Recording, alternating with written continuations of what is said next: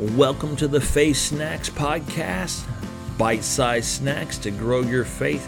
I am your host, Chris Adams. Thank you for joining me, and let's get into today's program. Okay, we are ready for principle number 6, and that is the principle of first mention. I love this principle because it's helped me so much. And that principle is to help us to see the first reference to a subject in the Scripture is the key to understanding it.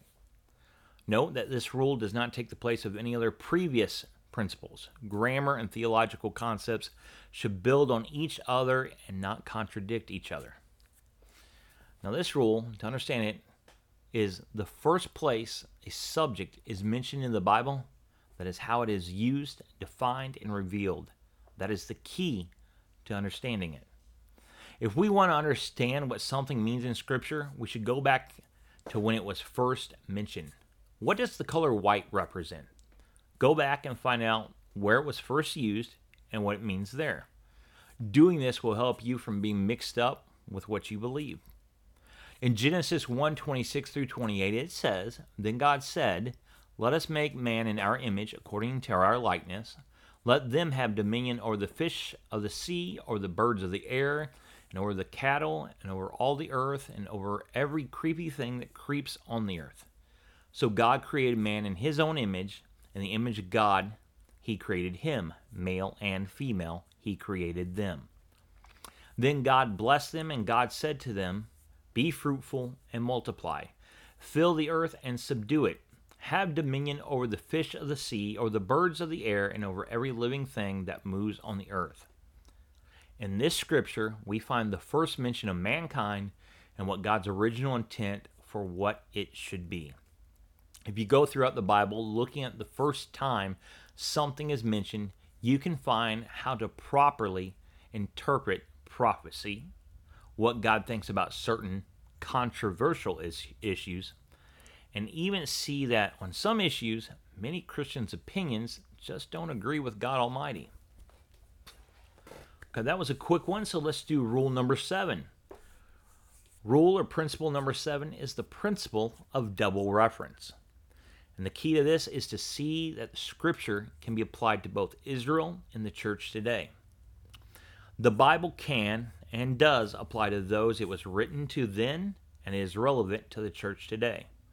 By this principle, we can determine our doctrine and present-day behavior. If this is not true, then much of the Bible is not applicable to today.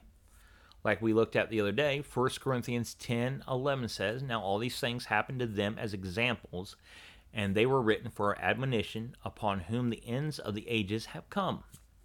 There are many commands in the Bible that God gave to a specific person, but these same commands can apply to us today.